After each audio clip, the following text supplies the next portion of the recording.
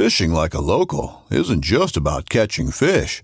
It's about connecting with the environment and the people who call it home.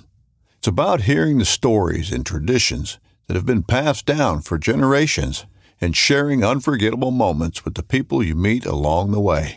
Fishing like a local is having an experience that stays with you forever. And with Fishing Booker, you can experience it too, no matter where you are. Discover your next adventure on Fishing Booker. In every pair of Tecovas boots, you can expect handmade quality, first wear comfort, and timeless Western style. A great pair of Western boots will elevate a casual look or add a refined flair that'll draw both eyes and compliments. Tecovas boots are always made from premium bovine and exotic leathers, and with occasional resoling, they will last a lifetime. The best way to shop for boots is at your local Tecovas store, where you'll be greeted by the smell of fresh leather and a friendly smile. Come on in, grab a cold one, get fitted by a pro, and shop the latest styles.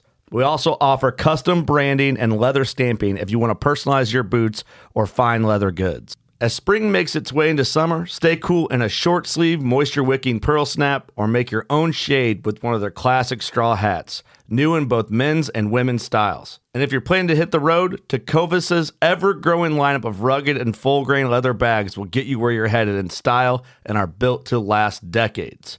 Visit tecovas.com. That's TECOVAS.com, and don't go gently, y'all. Cast Network. We're brought to you by Pelican, built tough for all situations. Go to pelican.com. Yak Gadget, for all your fine kayak fishing accessory needs. Go to yakgadget.com. Eastport Marina, on the beautiful shores of Dale Hollow Lake. For all your lodging, kayaking, and fishing needs, go to eastport.info. Now let's get this show started. All right, guys, welcome back to another episode of River Bassin Rivals. I'm your host, Ken Morris, and we are just going to talk to one of a river basser that I met years ago, local scene in Ohio here. And he has a lot of moving water knowledge. He's a predominant figure in the local kayak fishing scene, which we'll get to shortly. And just a really, really good guy, and I always enjoy talking to him. So just kind of bring you into my rival circle once again and get some stories started. So joining us tonight for a conversation about some river bassin is Dustin Hoy. What's up, Dustin? How you doing today, man? I'm doing good, but how you guys doing? Oh, I'm doing all right. Just, busy as normal. I actually just got back from South Carolina last night. I was down participating in the Hobie Bass Open Series with that. Didn't do too well. Didn't really lend into my river experience very much, and the weather was weird, but enough about that. So I heard everybody had a hard bite. Yeah, it was a little bit of a tough bite for everybody, I think. I don't think it was easy for the people who won. I guess, I don't know, catching fish is always easy, I guess, when you're on them. But, if you look at the numbers and you look at the field of 200 people versus the complete numbers that came out, wasn't that good. That lake got really screwed up by that weather. That cold front really shut stuff down. But welcome to the podcast, man. It's River Bassin Rivals. Basically, this will be the fourth episode, I believe. And basic concept is just kind of pulling people into my experience of making friends and competing against them at the same time in the on the rivers and river fishing specifically. So. If you don't know Dustin Hoy, he is one of the owners of Raccoon Creek Outfitters in Albany, Ohio. Excellent shop, big, lot of river experience. He worked at other outfitters or other paddling places before that, and stuff like that. He's a big that Raccoon Creek specifically supports a lot of local kayak fishing in the Ohio area, whether it's Northeast Ohio, completely 3 hours away from them, or even obviously their local clubs and areas around them. So he's kind of a big deal around here, and, welcome him. And if you're in the Ohio area, definitely look up his shop and take a look at that. But Dustin, you've been kind of a river rat in the sense of both fishing and just playing in rivers, period, for a very long time. I can't even put a timeline on it. Why don't we start off the conversation with how did you get started with kayaking in general, or, the river scene? I actually got started in 2019. Got my first kayak. Before that, I was along with everybody 2019. else. Hold on. Let me interrupt. Yeah. Like 3 years ago. 1999. 19. There we go. That sounds There a we lot go. more realistic. Okay, let's restart. Let's rewind that a little bit. Let's bring it back. Yeah, let's back 1999. that up. The year I'm just trying not to date myself as old as I am right now. Yeah, I wasn't going. I had to though because it made me sound like an idiot when I was like, "Oh, he's known this for a long time." Yeah, I started 3 years ago. It's great. Yeah, I just got started. No, the year the Matrix But came no, out. 2099, I guess I got my first kayak. And before that, I was along with everybody else, wade fishing to bank fishing, and trying to find those little holes on the creeks and rivers that nobody else is getting to. Basically, came across some recreational kayaks and decided, hey, we can fish out of these things. And back in the day, we used to actually screw some Scotty mounts and rod holders or whatever else we could, threw some bungees on it, and just went with it. Just straight backyard engineering. You were just like literally like drilling into kayaks before anybody ever thought about drilling into kayaks. Yeah, we pretty much had to. I mean, we were trying to get to these places, and that was kind of our thing. Was just like, hey, let's just screw some holes in this thing and let's see what happens. What model of kayak were you doing this to in like 1999 or early 2000s? Like, what were you using to even do this? My first kayak, I got two. I started off with one I bought over near Dayton, Ohio, at a shop over there. Ended up it was a little bit more whitewater boat than wreck boat. Was not a great idea. Ended up swimming the first about 45 feet off the bank and lost a bunch of gear to the bottom because it was like I had it all. Anything I could put on it, I put on it because I thought it would look neat. Yeah. And yeah, it went all to the bottom. Yeah, I mean, lake. Live and learn. That's a little bit of a rough experience, I guess, to start off your very first takeoff. But it was not planned. After that, I got into a Old Town Otter. No, it was an Old Town Loon back in the day, which was a little bit more wreck boat. Kind of a nice flat bottom. It's 12 foot long. And it actually turned out to be a pretty nice boat for what we used. They actually took that model and turned it into the Old Town Predator a couple of years afterwards. Okay. I think they came out with the Predator, I'm going to say roughly 2002, 2003. And everything they basically did different was from where the wreck model was. They added a couple of rod holders and stuff like that. That's pretty much what we was already doing. So, sit-in style kayak, and just kind of went from there. Had a little bit of a whitewater background before that. I played down in West Virginia a lot, Pennsylvania, even over into Kentucky a little bit on some of the waters. I'm over that direction. So just to rewind it back again, so when did you start fishing out of moving water, like in general? Did you always like wade fish like creeks? Is that something you did growing up, or how did you get into fishing creeks at that point, or rivers or whatever? I basically grew up kind of doing it. We lived pretty close to what they call Salt Creek near me, over towards like Laurelville, Hocking Hills area. And we had a nice old loop of about 2 miles long that we could basically put in, walk the creek, and then we had about a half mile walk back up the road to our vehicle. Oh, dude, that's crazy to me. Like, that's absolutely, like, because a lot of people probably don't know this, but like, I grew up in the Hocking County in the Hocking Hills of Ohio, like Salt Creek, like you mentioned the town Morville. That's where I went to elementary school. Mm-hmm. And I know Salt Creek.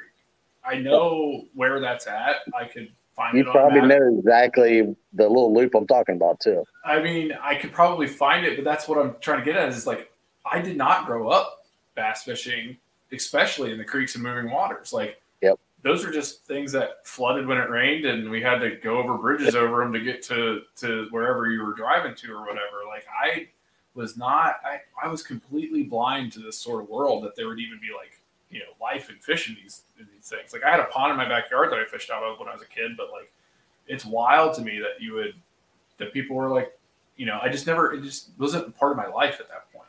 Mm-hmm. And it's like literally my backyard that like you were experiencing and doing this stuff at some point that, I mean, I probably drove by when you were doing it at some point. Like when I was a kid, you were probably, because I mean, you were probably out fishing and then I was headed to school and you're like, hey, what's that dude doing out there? We don't know, whatever. Like, you know what I mean? Like it probably happened. So that's just wild to me. And that's just an interesting, concept and like kind of perception that you started out doing it. You've been doing it for a long time. And like you very early in the game, I'd have to assume that you started utilizing these plastic boats, these kayaks, to try to access more of this moving water because it's like the perfect tool for it. That's what they were there for. It's just like, why not combine the two things that I like to do? So it's pretty like ingenious that like, and just like so forward thinking. Like, did you ever think that more people would be getting into it? Or was it just like a little secret thing that you did that was like,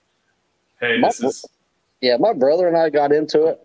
And it was one of them that we both kind of bought really similar style boat. And basically, in that, you said it, that was it. Just trying to find access to get into these spots that we couldn't get to. Because you just like, you would walk to a bend. I'm assuming there was a point where you couldn't wade anymore. Yeah. So, and there's times we actually had basically like a little fanny pack type thing. We hooked around our waist, took a rod or two, and started walking. And some of the places we were actually swimming, you land up on the wrong side of the bank and have to basically kind of swim across to the other side to get well, where you could walk a little further.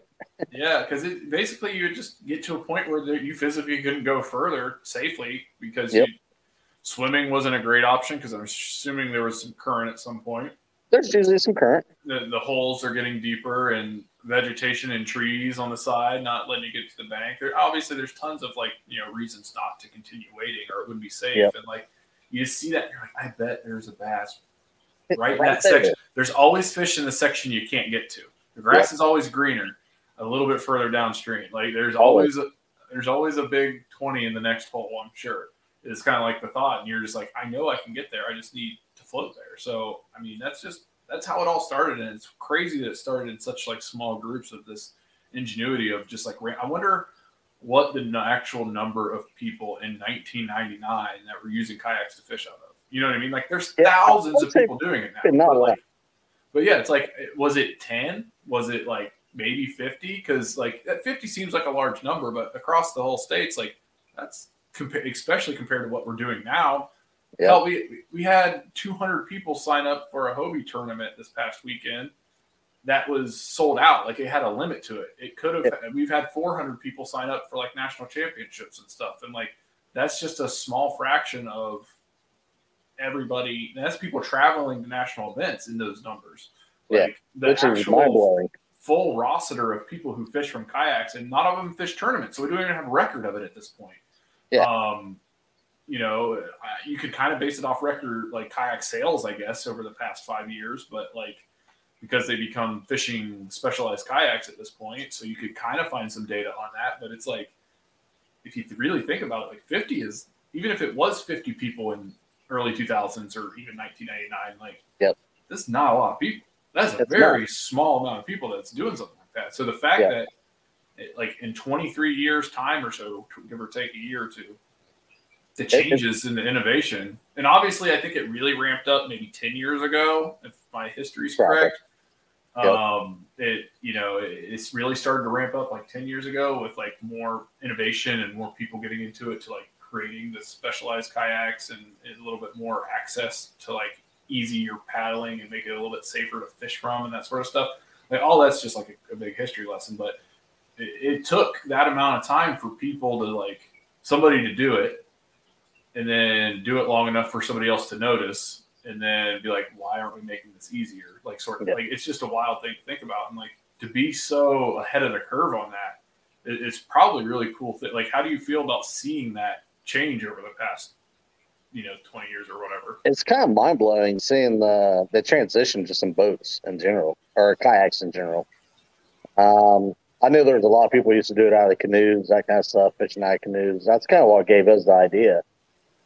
And more or less, it's kind of looking at that and wanting to fish by yourself. Yeah. It was great having a canoe, but it's even better to access that spot by yourself than, your partner or whoever else you're fishing with can move on down and fish in other spots and stuff like that.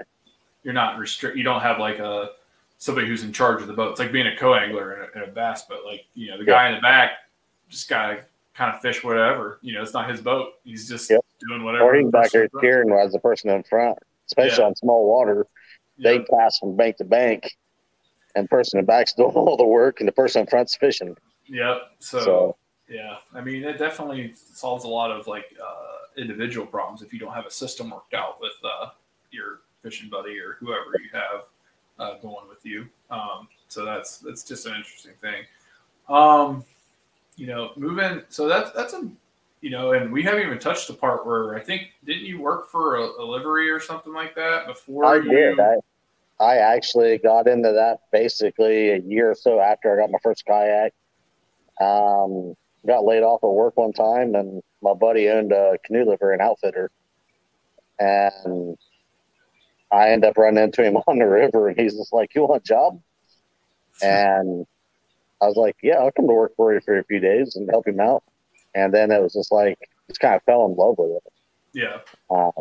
The people that come to your outfitters, your liveries, that kind of stuff, to rent boats, they're happy to be there. They're partying. They're, It's not like working in a convenience store or something like that where people are there to pick up groceries or whatever. They're not happy. Yeah. They're doing chores. They're doing chores. Yeah. They don't want to be there. They don't want to be doing that. Yeah. And the people that was coming in there, they're happy. They're having a great time. They're laughing. They're joking around. And that atmosphere and that enjoyment, I guess, kind of wears off on you. It's just like, wow, this is actually fun. I mean, these people are having fun. You're meeting new people. I've met the majority of my friends this day and age basically come from the paddling industry.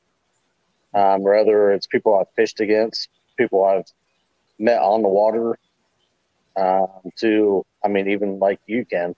Met at a tournament. Yeah. Fishing like a local isn't just about catching fish. It's about connecting with the environment and the people who call it home. It's about hearing the stories and traditions that have been passed down for generations and sharing unforgettable moments with the people you meet along the way. Fishing like a local is having an experience that stays with you forever. And with Fishing Booker, you can experience it too, no matter where you are. Discover your next adventure on Fishing Booker. In every pair of Tecovas boots, you can expect handmade quality, first wear comfort, and timeless Western style. Tecovas boots are always made from premium, bovine, and exotic leathers, and with occasional resoling, they will last a lifetime. The best way to shop for boots is at your local Tecovas store, where you'll be greeted by the smell of fresh leather and a friendly smile. Come on in, grab a cold one, get fitted by a pro, and shop the latest styles. Visit tecovas.com, that's TECOVAS.com, and don't go gently, y'all. And just kind of went from there. And it's and that's the whole point of this series of podcasts why I came up with it. It's all centralized about my experience and the people that I've met and how that's changed my life over the past, 5 years or so, or more. And it's like a microcosm of how it, what it's done across the country or even the world at that point, is because so myself as an individual has been affected. This is the 4th episode, so we're into 4 people already that's had a direct influence in my life and my decisions in the paddling and fishing industry. And I obviously, there's more episodes to come, and there's more people to come, but if you start to break it down, that's been happening to you since 1999. That's been happening to Jeremy Crow since he started kayak fishing. That's been happening to, everybody that I've talked to and everybody that I'm going to talk to.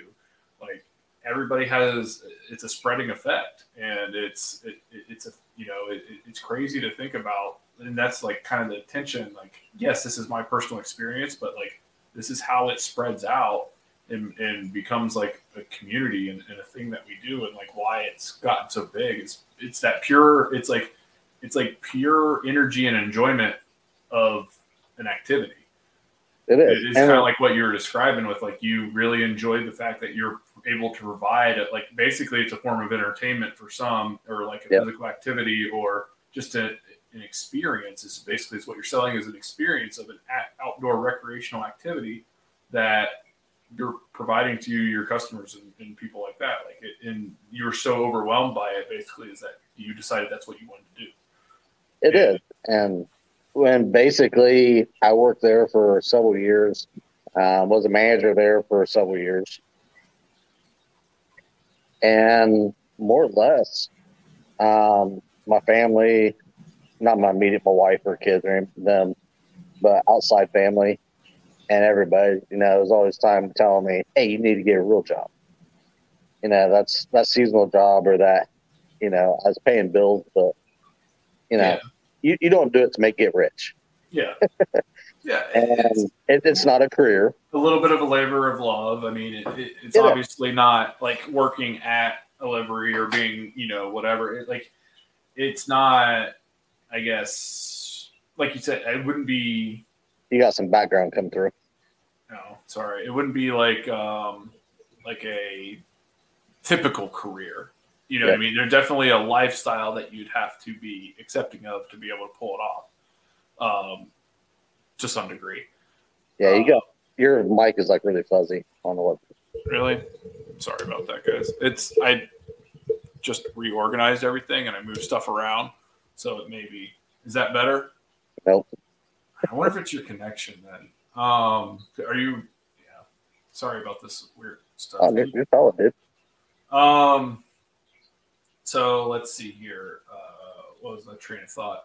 Well, we can just kind of move on. So you worked at the livery, and then eventually you got to a point where you wanted to have your own, right?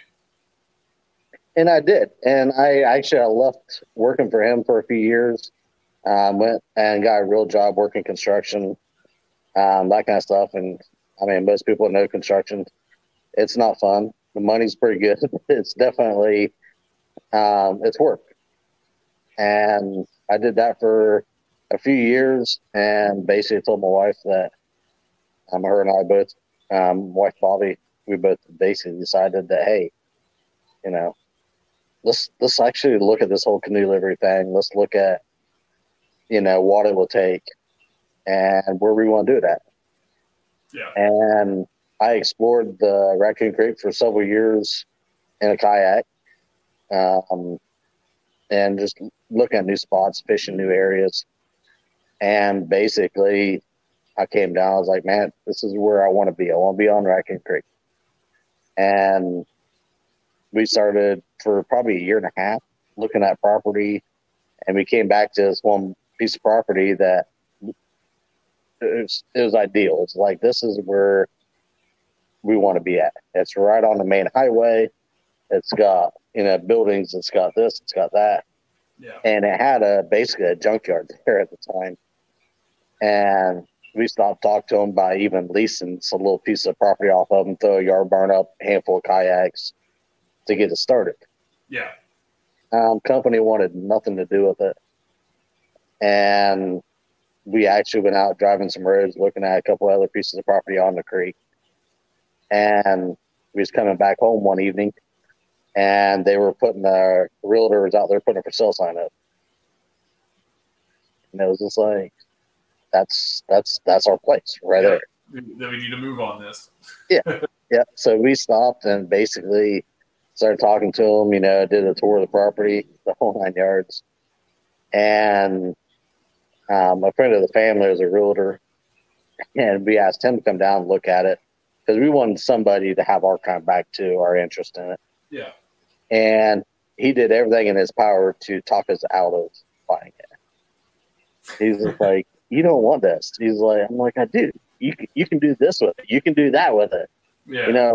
We were walking through brush, going, man, right here, this is going to be our takeout right here. I mean, look at this rock face across the creek. I mean, this is, and my wife and I could visually see it. It's just like everything was just kind of laying out. Yeah. It's falling into place in the vision. Yeah, exactly. And he was just like, I don't see it. I see a bunch of trash and a whole lot of work. And and there was. And we bought it December 6th of 2016. And we opened the following spring in April as a canoe livery. That's wild, man. It's like taking the plunge and like just you got to do what you got to do to try to enjoy yourself. And you took a risk, but you put the work in. You put the work in, you put the time in, and it's an awesome place to be and to visit. And as like a kayak angler, like it's a super fun area to go check out. And there's a lot to do if you don't want to just do the local Raccoon Creek.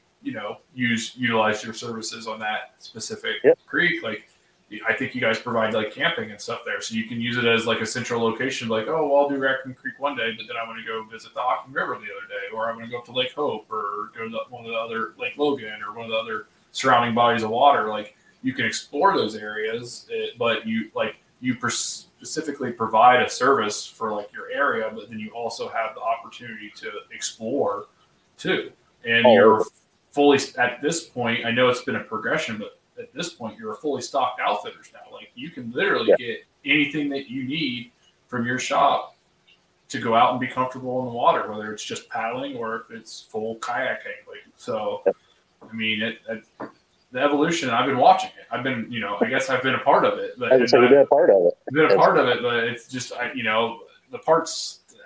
The biggest thing that I have taken from it is the observation of it and watching it grow. And it's just like, super unique and fun thing that, being a part of it is awesome, but like watching you succeed and watching this Raccoon Creek thrive and become more popular and like become a destination for people.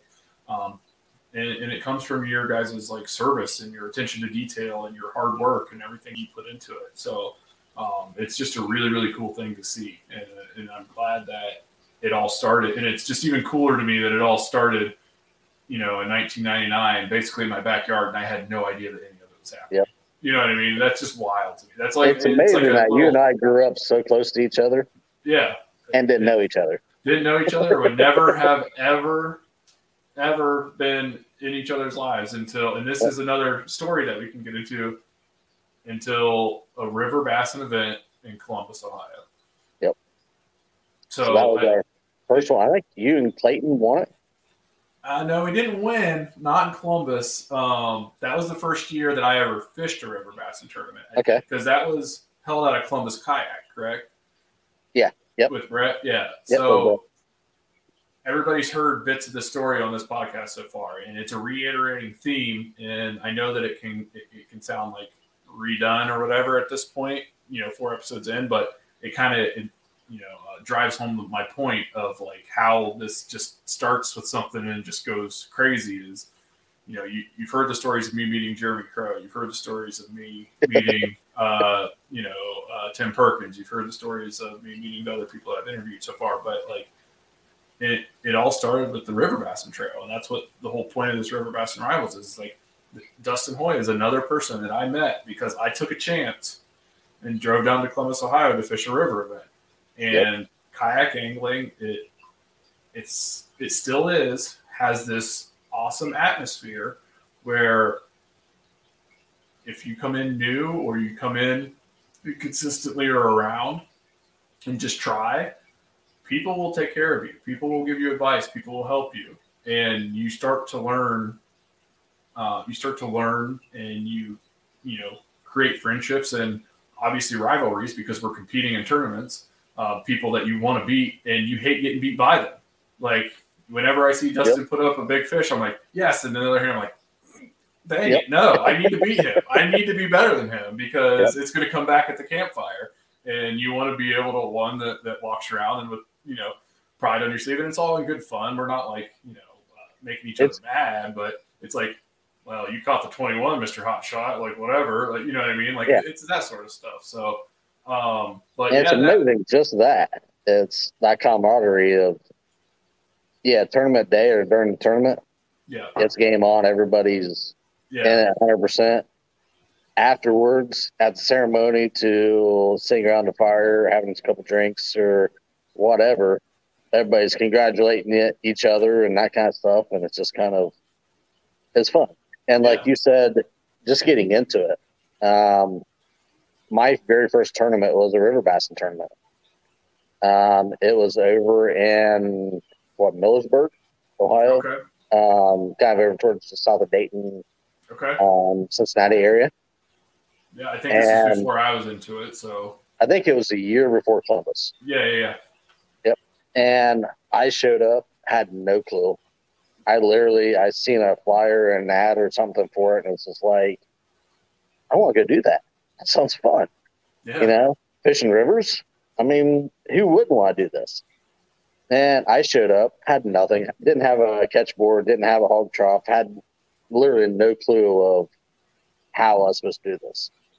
But I knew there was a captain's meeting, so I was just going to show up and wing it. And I showed up, and I was there a little bit early and started talking to a couple people. And captain's meeting, I was asking questions. How do you take this picture? Yeah. How do you submit this picture? How do you do this? How do you do that? What board do you use to measure this thing with? And ended up, I think it was Drew. Went out and got a board out of his truck and brought it in, handed it to me, and let me use his board for the day or for the tournament. Yep.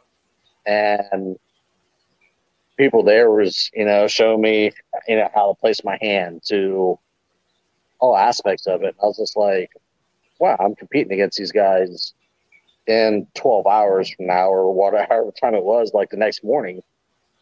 And here's these guys all basically showing me how to do this, telling me, how to submit the pictures, the whole 9 yards. It wasn't, best of luck to you and leave. It was, and that sold me.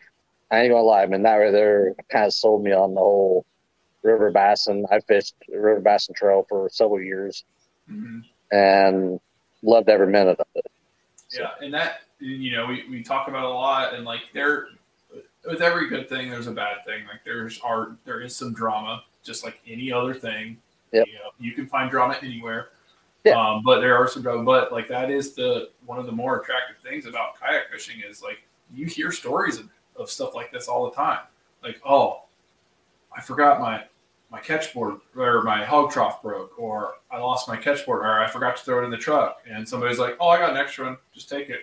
We'll meet up at the award show. Like, not a second thought about, they don't even know who that person is sometimes. They're like, yeah, we'll meet up later. Just, come to the award show and you get it back to me.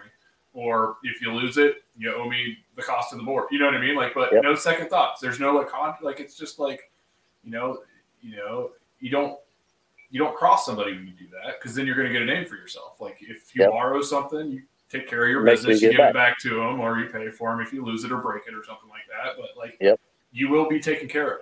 If you are a good person and you present yourself, well in this community, just like, just be a normal, good person, you will get taken care of. There are many stories of people losing, like sinking their kayaks or flipping their kayaks and losing all their gear, or forgetting something, or having stuff stolen, or whatever. Things happen, life happens, and it puts them in a spot where they're like down and out, and they're like, well, I might as well just like not compete. And somebody's like, just use my stuff. I have extra.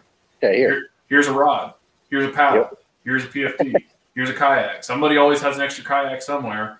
I don't know what, somewhere somebody has an extra kayak, usually like 80% of the time. It may not be a nice one, but it gets you on the water. It'll get you on the water. So like, that's just an amazing thing that happens. And you hear stories about it all the time. If you listen close enough, stuff like that happens all the time. It is. And I think Drew did it's not technically the first, but he's obviously one of the innovators of the sport. And he did a very good job of setting the precedent of that. Because that was something that happened when I joined, and it was a year later when I started showing up for River Bassin. It was like, yeah, man, just take the pictures like this, or if you need equipment, here's this. Like, like everybody always had a hog trough to either buy or borrow. You know what I mean? Like, we want you to participate. It's not a money grab. It's not, like that sort of stuff. It was like, we want this to people to enjoy this and, and grow.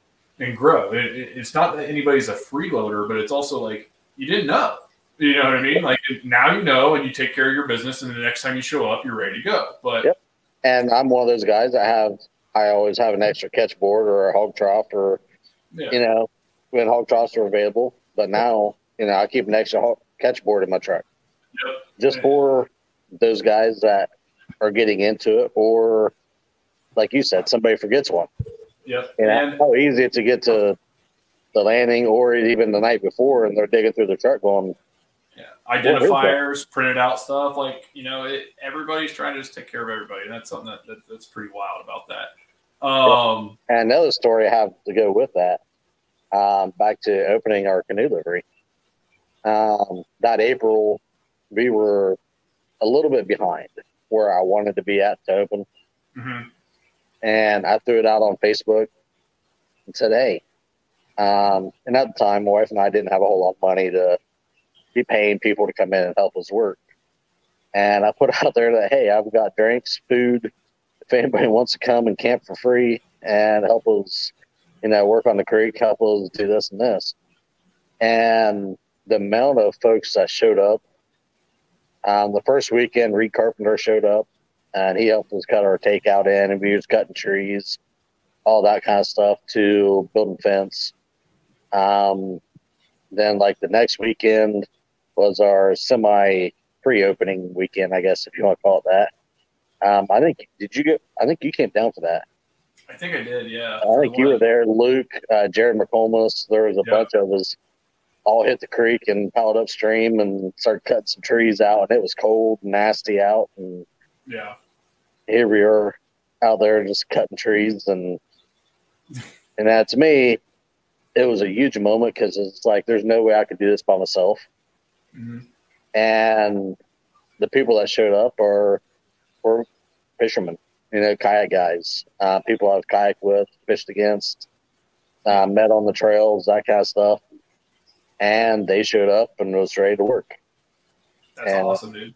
That's so cool. I mean, it's the camaraderie of it. And like I said, a huge group of the friends and family that I have now is from, fishing, the kayak industry. Kayaking and kayak fishing. Yeah. That's crazy, dude. I'm glad that, people, you're surrounded by people who you put yourself around, and the energy that you put out there. So that just speaks to you and Bobby individually at the same time. But so, like, back to the River Bassin Trail, like, kind of jumping back into that. So the first time we fished again, there's a whole roster of people I fished against in that first tournament that I went to.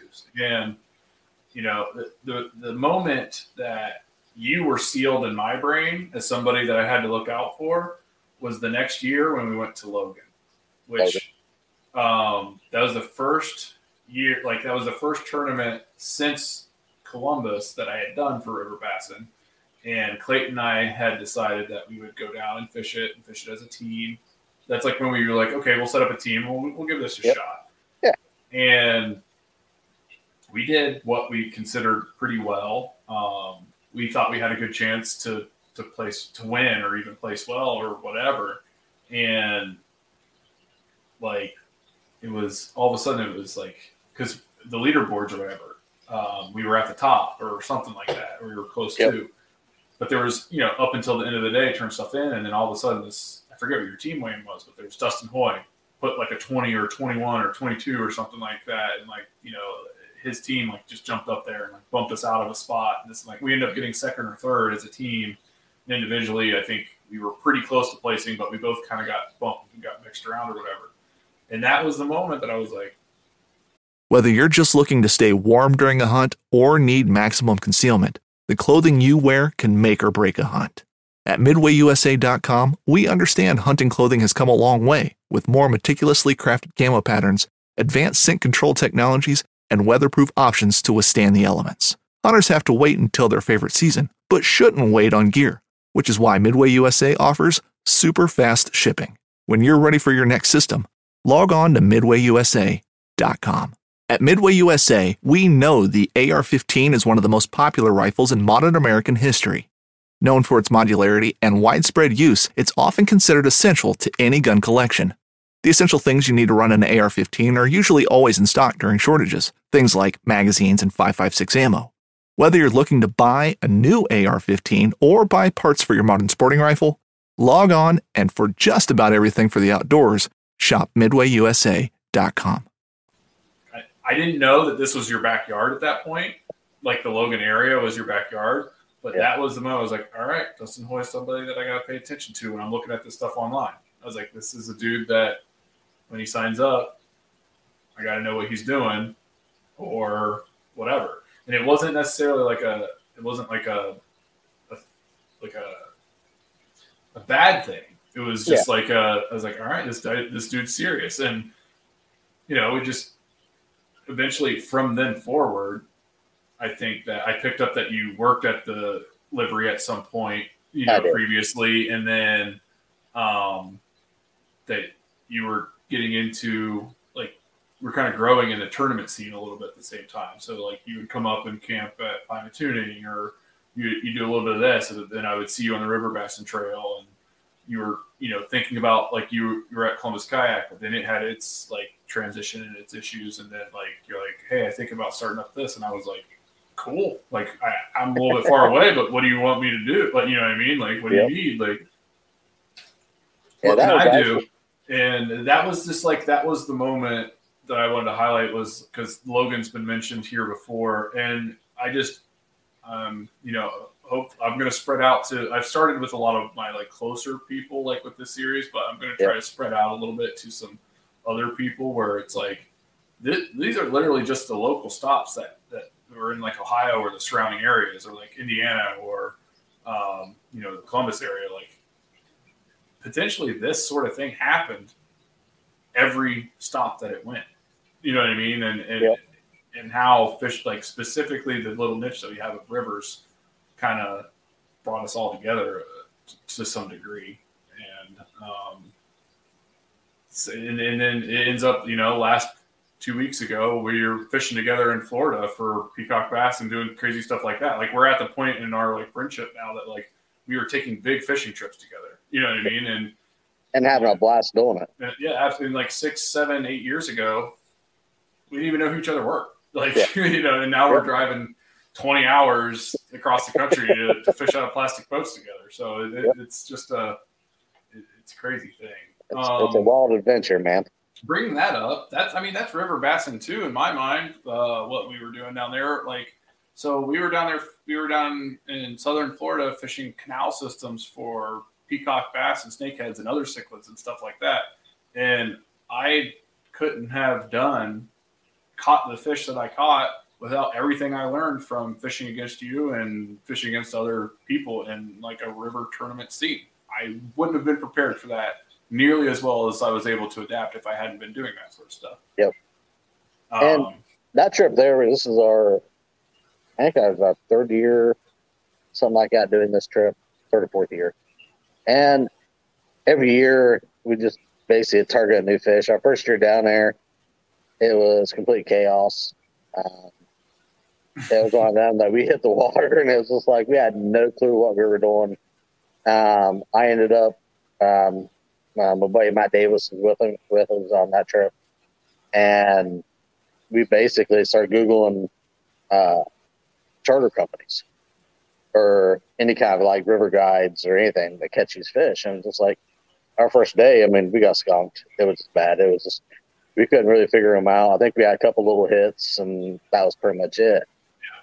Yeah. And ran into a company called Deep Blue Kayak Fishing. Basically, it cost us a little bit of money for the education. They took us out, our gear, everything else, basically put us on the right canals, fishing the right docks and how to fish them and why to fish this. And then after that, we kind of became good friends with them too. And they put us on snook the next year. They put us on different stuff. And basically, educating us on how to fish down there. Yeah. Because it's a whole different world from fishing. Oh, it's absolutely wild. Wild isn't a strong enough term. It's like you said, it's a different world. Like the ecosystem is so vastly different than what it is in Ohio. Like just because there's things in the water that you've never seen. If you didn't live down there, or spend a lot of time down there, you're like, what is that? Why is that here? Like, it's just absolutely insane. And how do you grab this? Can I touch that? Should I touch that? Is it safe to touch this? I've always had, Lake Erie's been semi-close. Obviously, I grew up in Southern Ohio, but that's a big blue freshwater lake. And, having access to saltwater and all those crazy things 10, 15 minutes away from also doing freshwater stuff where there's giant bass and giant peacock and other things, like that's just there's a reason it's like one of the meccas of fishing because it's, a good climate for it, but it's just definitely an experience to do it. And I recommend it. If somebody look up those charters, look up the people, if you're not comfortable with, figuring it out yourself, which I recommend getting an education from someone. Education is expensive, but it gets you so far. Exactly. We could have fished down there the whole week and never caught a fish. It flattens the curve so quickly if you get an education or put up a little bit of the money to have a charter or find a good one, get some recommendations from people, and it will definitely flatten that education curve much, much quicker than trying to figure it out yourself. Yep. And if you only have a few days to do it, it's worth it. That was kind of our thing was we were down there just like, we could probably, if we would continue fishing all week, or I think we were there 4 days that trip, something like that. Yeah. And we might have all caught a fish or two together or a piece. But with those guys' help and showing us how to do it and where to go, it was just like we caught 15, 20 fish a piece. Yeah. Yeah. Those kind of numbers. It's just like, oh. All right. Well, I'm going to divert away from the fun trip that we just had. I know it's fun to talk about, but and divert into one more question, and then we'll get wrapped up here. I asked this last week to Jeremy, or last month to Jeremy, I think, but it's still a pretty good question. So, in the river bassin style, of course, moving water sort of stuff, if you didn't have any restrictions, like it wasn't a financial issue, it was like whatever, what is a place that you would like to go visit and fish, kayak fish? That's hard. Truthfully, one of my dream trips would be going to like Alaska. Okay. Yep. I've fished in Canada. I've fished a little bit of everywhere. I've never fished up there. I'd love to, float down one of the rivers, small streams, catch into some salmon or something wild and crazy. And I'm one of them. I love finding those back, where it takes you a 4-day trip. Yeah. 3 or 4 days, something like that. You never see another person. Yeah. And that would be probably my ideal trip. Be doing something like that where you put it in one location and you got like 5 days to make it down to. Yeah, it's like a survivor trip or something, like escaping Alaska. Yeah, and just float and fish and explore. And to me, I think that would just be kind of the top of my list. Fish hatcheries, East Coast. You can't beat Susquehanna. Yeah. Hands down. I fished it the first time. Absolutely loved it. And I go back every chance I get. Fair. Me too. Yeah. Who wouldn't? Catch monster smallmouth in a river. It's just Alaska's a really interesting pick. Like I'm very impressed isn't the right word. I'm just caught off guard, but it's like an awesome pick. Like that would be a really cool place to kayak fish if especially if you're targeting salmon, or I don't even know what else you could target up there. But I don't know what other kind of fish are in there, but I think it would be fun to. That would be chase some wild waters. It would be an absolute experience, is what that would do. It would be. It would.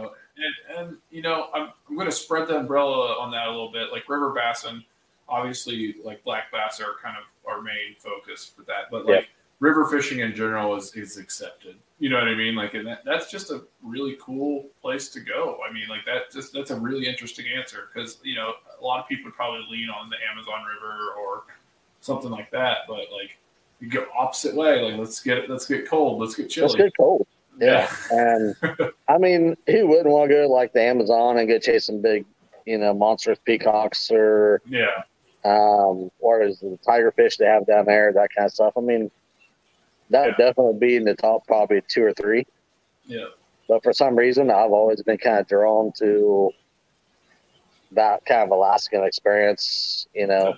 That's awesome. Going down through and having a big grizzly bear you pop around, or a big moose standing in the river and you come around the corner. I don't know if I would have messed with a moose, man. I mean, it would be cool to see. I mean, that would absolutely be an experience. And a good one at that. Like, what, you know, as long as you made it out safe, like that would just be something you never forget or want to forget. You know what I mean? Like, it would just be crazy. So we're going to wrap it up here. I'm going to give you this moment to talk about, to thank anybody or shout out to anybody that you want. I know that we've obviously mentioned that you and Bobby own Raccoon Creek Outfitters, and that's a big thing. But I know that you got some sponsors, and I know that you represent some people at this point. So go ahead, plug away, talk about whoever you want to talk about. So just some shout outs, and then I'll wrap this thing up. Sweet. Definitely first and foremost, I want to definitely thank the wife and family.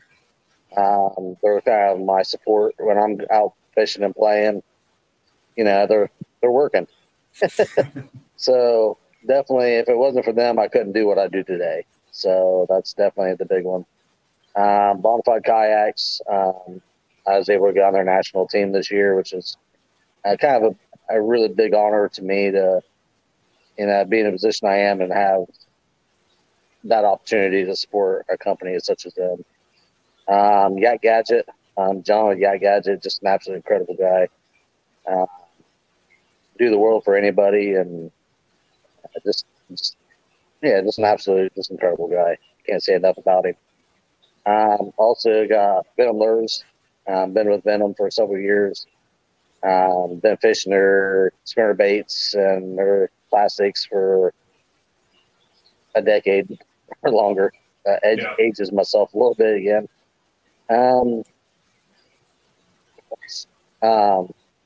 Gamma Fishing.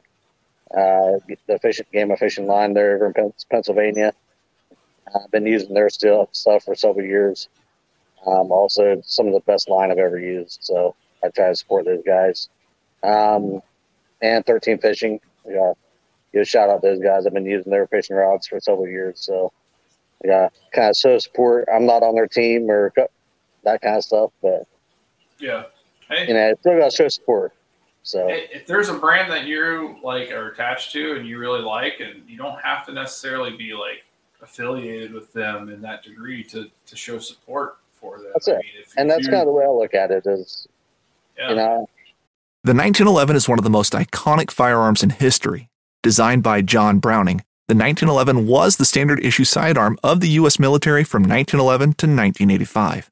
While Colt produced the original, almost every major firearm company has produced its own version. It's wildly revered for its reliability, crisp trigger, and is still a favorite for all types of shooters.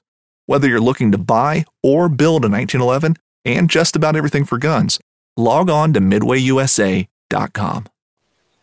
I've been using their gear and it's held up great for me, so I continue. So I don't fish for Z-Man. I'm not on Z-Man's team. I'm not affiliated with Z-Man in any way, shape, or form, but if anybody asks me, I throw Z-Man sling blades. I throw goats. I like the baby goats. I use their palmetto bug. I use mostly, if it's a plastic, there's a 90% chance it's Z-Man that I'm using. There's very few things that I don't use that's Z-Man product, but I'm not affiliated with them all.